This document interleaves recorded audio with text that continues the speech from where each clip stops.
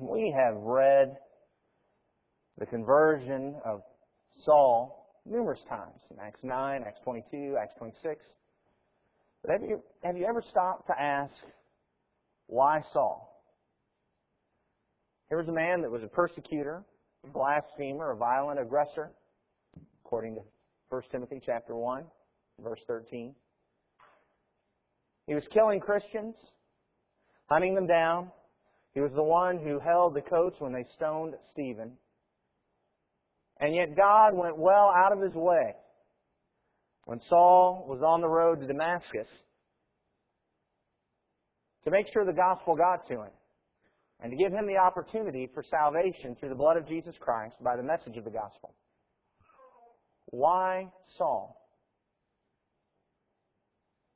Are you aware that Saul, who became the Apostle Paul, actually answers that question? In 1 Timothy chapter 1, verses 12 through 17. In 1 Timothy chapter 1, beginning at verse 12, Paul wrote, I thank Christ Jesus our Lord, who has strengthened me, because He considered me faithful, putting me into service. Even though I was formerly a blasphemer and a persecutor and a violent aggressor, yet I was shown mercy because I acted ignorantly in unbelief. And the grace of our Lord was more than abundant with the faith and love which are found in Christ Jesus. It is a trustworthy statement deserving full acceptance that Christ Jesus came into the world to save sinners, among whom I am foremost of all. Yet for this reason I found mercy, so that in me, as the foremost, Jesus Christ might demonstrate His perfect patience as an example for those who believe. Now to the King, eternal, immortal, invisible, the only God, be honor and glory forever and ever. Amen. Why Saul? 3 reasons are listed in this passage that I want us to notice. 3 reasons that will help us be better Christians and help us have assurance in Jesus Christ of His mercy and His grace. Before we take a look at those, would you bow with me in prayer, please? Almighty God and Father in heaven, we lift You up because You are amazing. Your mercy astounds us. We are so sinful. And while we recognize that Paul claimed to be foremost of all, we all believe that we outrank him in that regard. And we're thankful that Your Son died to take our sins away. We pray, Father, that You would help us to live in accord with Your Word. Help us to be faithful. Help us to be loyal and trustworthy servants and stewards of Your manifold grace. Father, we pray that we will learn Your will and that we'll apply it to our lives so that we might serve and honor You. Thank You so much for allowing us to gather here to worship You with Your children, to edify one another. Help us always to look to You. We love You, Father, and we thank You for loving us. Through Your Son, we offer this prayer. Amen. If you'll notice, the first reason that Saul gave, or that Paul gave, that God chose him, he said, because He considered me faithful. There in verse 12, he says, I thank Christ Jesus who strengthened me because He considered me faithful. One of the reasons that God chose Saul is because Saul was a faithful person. Now, what does this faithfulness mean here? Does this faithfulness mean he was a believer? Of course not. Saul wasn't a believer. Saul was a persecutor. He didn't believe the message. That is why he was persecuting. But God looked at him and saw faithfulness. The faithful that's being talked about here is not believing, but rather loyalty, trustworthiness. It's a picture of a steward that can be trusted with the charge and the resources that are granted him. I think perhaps the best way to understand what Paul is talking about here is to take a look at some of the steward parables that Jesus taught that we find in the book of Luke. Look in Luke chapter 12. Luke chapter 12, beginning at verse 35. In Luke chapter 12 and verse 35, Jesus said, Be dressed in readiness and keep your lamps lit. Be like men who are waiting for their master when he returns from the wedding feast, so that they may immediately open the door to him when he comes and knocks. Blessed are those slaves whom the master will find on the alert when he comes. Truly I say to you that he will gird himself to serve and have them recline at the table, and will come up and wait on them, whether he comes in the second watch or even in the third, and finds them so. Blessed are those slaves. See, there's the concept of faithfulness. There's the faithful steward, the faithful slave, who is dressed in readiness, who is loyal to his master, whether the master is present or not. Heard a story one time. The boss came in and saw the young man working away at his desk, and he says, "Robinson, how long have you been working here?" And he said, "Well, since I heard you coming down the hall." You know, that's the way some folks are, but the faithful servant is the one who is a hard worker, who is loyal to his master, who performs his duty and keeps his charge, whether the master's present or not. Consider Luke chapter 16. Luke chapter 16. We're not going to read the entire parable, but if you look at Jesus' explanation in verse 10, in Luke 16 and verse 10, he said, "He who is faithful in a very little thing is faithful also in much. And he who is unrighteous in a very little thing is unrighteous also in much. Therefore, if you have not been faithful in the use of unrighteous wealth, who will entrust the true riches to you? And if you have not been faithful in the use of that which is another, who will give you that which is your own? No servant can serve two masters, for either he'll hate the one and love the other, or else he'll be devoted to one and despise the other. You cannot serve God and wealth." Here is the faithful servant, the faithful steward, who is single-minded and singly devoted to his master, to his one and only master. He's not distracted by other masters, but is focused on discharging his duties in the best way he can to serve his one master. Notice that the faithfulness was contrasted with unrighteousness or injustice, the idea of deceitfulness. See, that's what faithfulness is. Faithfulness means acting in righteousness, considering the charge that has been laid at my feet. The faithful steward is one who faithfully, justly, righteously does what he's supposed to do in single-minded devotion to his one master. That's faithfulness. Consider one more in Luke chapter 19. In Luke chapter 19, beginning at verse 11, Luke 19, beginning at verse 11, while they were listening to these things, Jesus went on to tell a parable because he was near Jerusalem, and they supposed that the kingdom of God was going to appear immediately. So he said, a nobleman went to a distant country to receive a kingdom for himself and then return. And he called 10 of his slaves and gave them 10 minas and said to them, do business with this until I come back. But the citizens hated him and sent a delegation after him, saying, we do not want this man to reign over us. When he returned after receiving the kingdom, he ordered that these slaves, to whom he had given the money, be called to him, so that he might know what business they had done. The first appeared, saying, Master, your mina has made 10 minas more. And he said to him, well done, good slave, because you have been faithful in a very little thing, you are to be an authority over 10 cities. The second came, saying, your mina, master, has made 5 minas. And he said to him also, and you are to be over 5 cities. Another came, saying, Master, here is your mina, which I kept put away in a handkerchief, for I was afraid of you. Because you are an exacting man. You take up what you did not lay down and reap what you didn't sow. And he said to him, by your own words I'll judge you, you worthless slave. Did you know that I am an exacting man, taking up what I didn't lay down and reaping what I did not sow? Then why did you not put my money in the bank? And having come, I would have collected it with interest. Then he said to the bystanders, take the mina away from him and give it to the one who has 10 minas. And they said to him, Master, he has 10 minas already. I tell you that to everyone who has, more shall be given, but from the one who does not have, even what he does have shall be taken away. But these enemies of mine, who did not want me to reign over them, bring them here and slay them in my presence. The faithful steward is the one who is faithful even in the small things, even with the tiny mina, and therefore can be entrusted with the large city. As the last parable had said, those who are faithful in the small things will be faithful in the large things. But the faithful steward is the one that takes the resources, the opportunities, the abilities that are granted by the master and uses them faithfully to accomplish the master's will. This is the picture of faithfulness. When Paul says, I thank Christ Jesus our Lord who has strengthened me because he considered me faithful, this is what he's talking about. Saul served a wrong master. He was behind in God's plan. He misunderstood and he didn't believe in Jesus. But when God looked at him, he saw a person that was loyal and trustworthy. A person who kept his charge. A person who discharged his duties with faithfulness, whether they were small or great. A person that could be trusted whether the master was present or not present to be doing his job. Therefore, because of that, Jesus appeared to Saul on the road to Damascus, giving him the opportunity to allow Jesus to be his master. We need to look at our lives in the mirror of this Scripture. If God had a job and He wanted to handpick somebody from among us,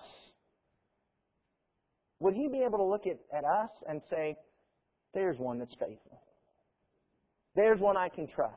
There's one that will use their duties, use their abilities, their opportunities, their resources to accomplish the duty that I grant to them. Could Jesus say that about us? There is one that whether it is small or great, they're going to put their all into it. There is one that whether they see my presence or not, they're going to do the job. Because that's faithfulness.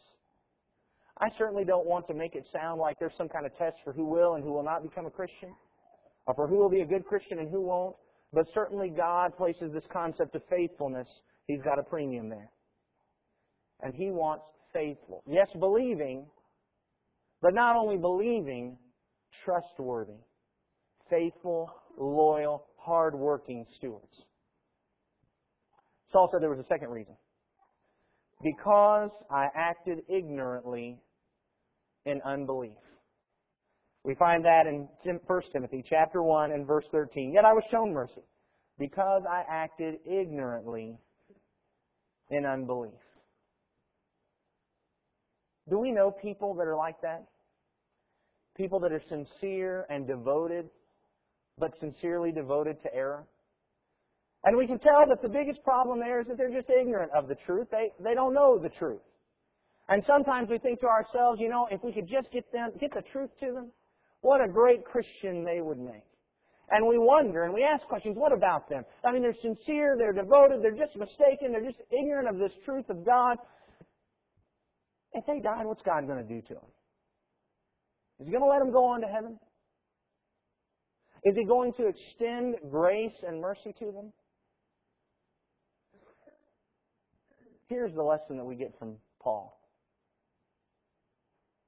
I can put before you tonight, confidently and without fear of successful contradiction, that God always extends mercy and grace to those who act ignorantly in unbelief. That's what He did with Saul. But how did He do that? Did He extend mercy and grace to Saul by merely saying, oh, he's acting ignorantly in unbelief, I'm just going to shoo him on into heaven? Look in Acts chapter 9.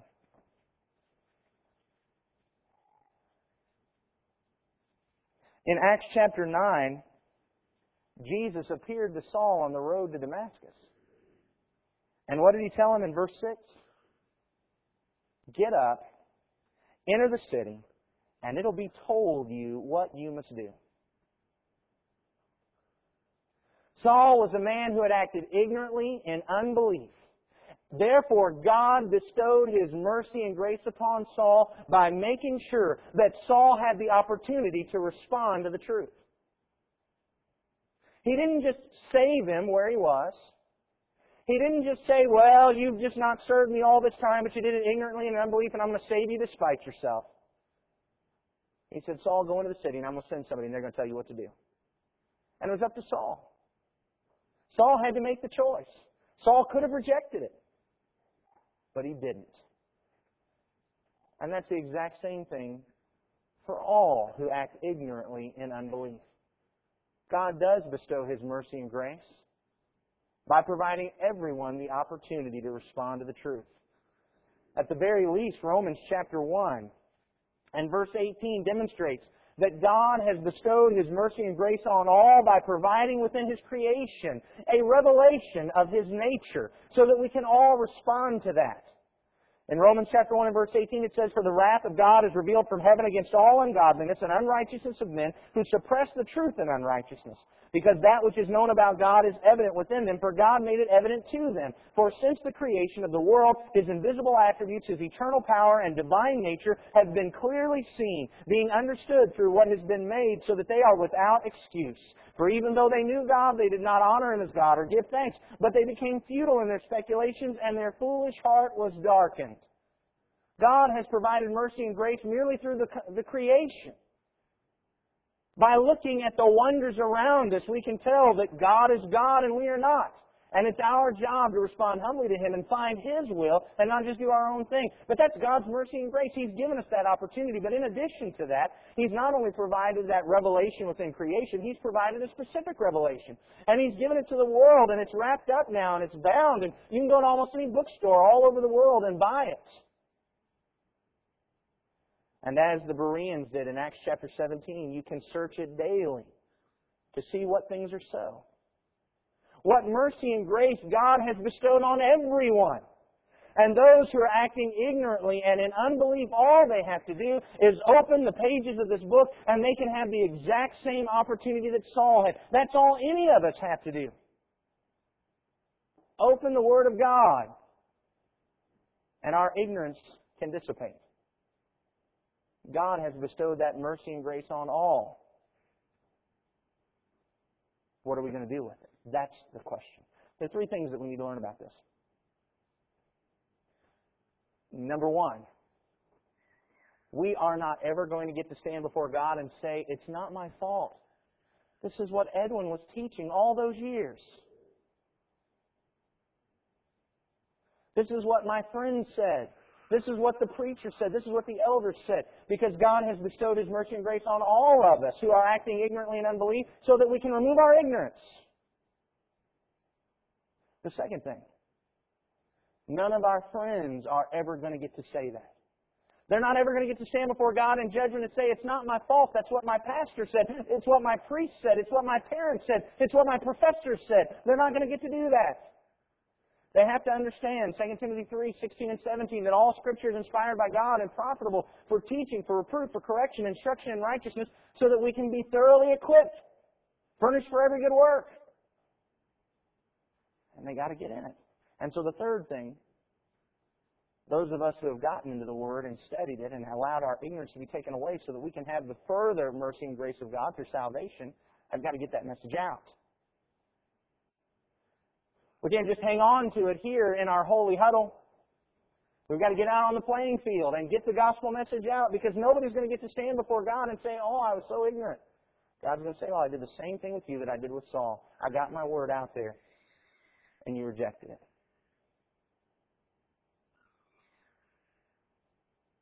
Because Saul acted ignorantly in unbelief, God gave him the opportunity to respond to the truth. Saul accepted it. What do we do with it? The third thing that Paul said, and so that Jesus Christ might demonstrate His perfect patience as an example for those who believe on Him for eternal life.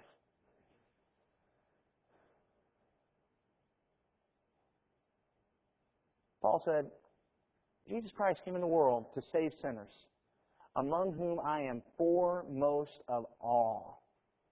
I was a blasphemer, a persecutor, and a violent aggressor. And yet Jesus Christ was patient with me. Unwilling that I should perish, granting me opportunity for repentance so that I might be saved. And what an example that is for everyone. You see, what Paul is saying here is the third reason God chose me wasn't for me, but for everyone else after me. That's what Paul's saying. So that the world could know that no matter what we have done, God will forgive.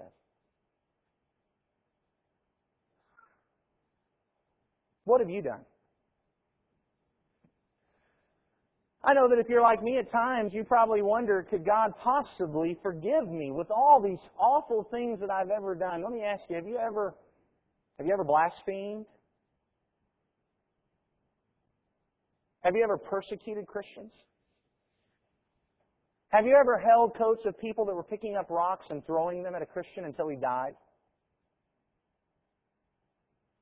Have you ever murdered a Christian? Those are the things that Paul had done. And yet, amazingly enough, we still read in Acts chapter 22 and verse 16. In Acts chapter 22 and verse 16, Ananias saying to this very same persecutor, this blasphemer, this violent aggressor, "Get up, be baptized, and wash away your sins." Saul could have his sins washed away, as bad as they were. And if Saul's sins could be washed away, what about ours? As bad as they are. What this demonstrates to us is that God developed His plan to send His Son to die. And there is not one person since that time that lived on this earth and did something so tragically awful that God said, "I didn't see that one coming."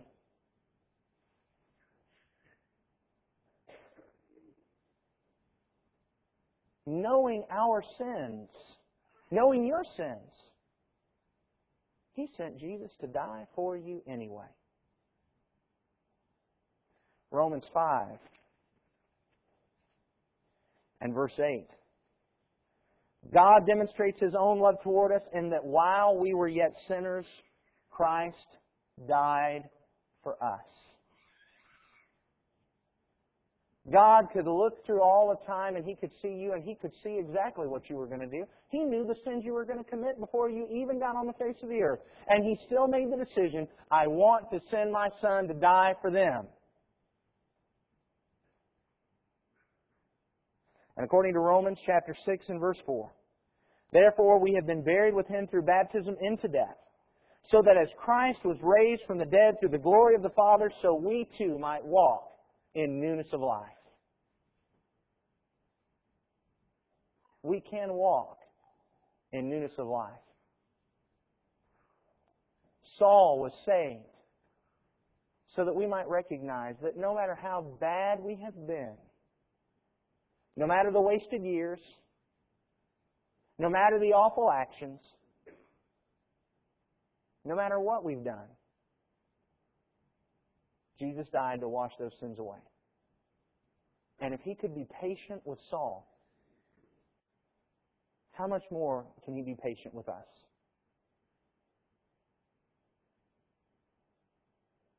Aren't you glad God chose Saul?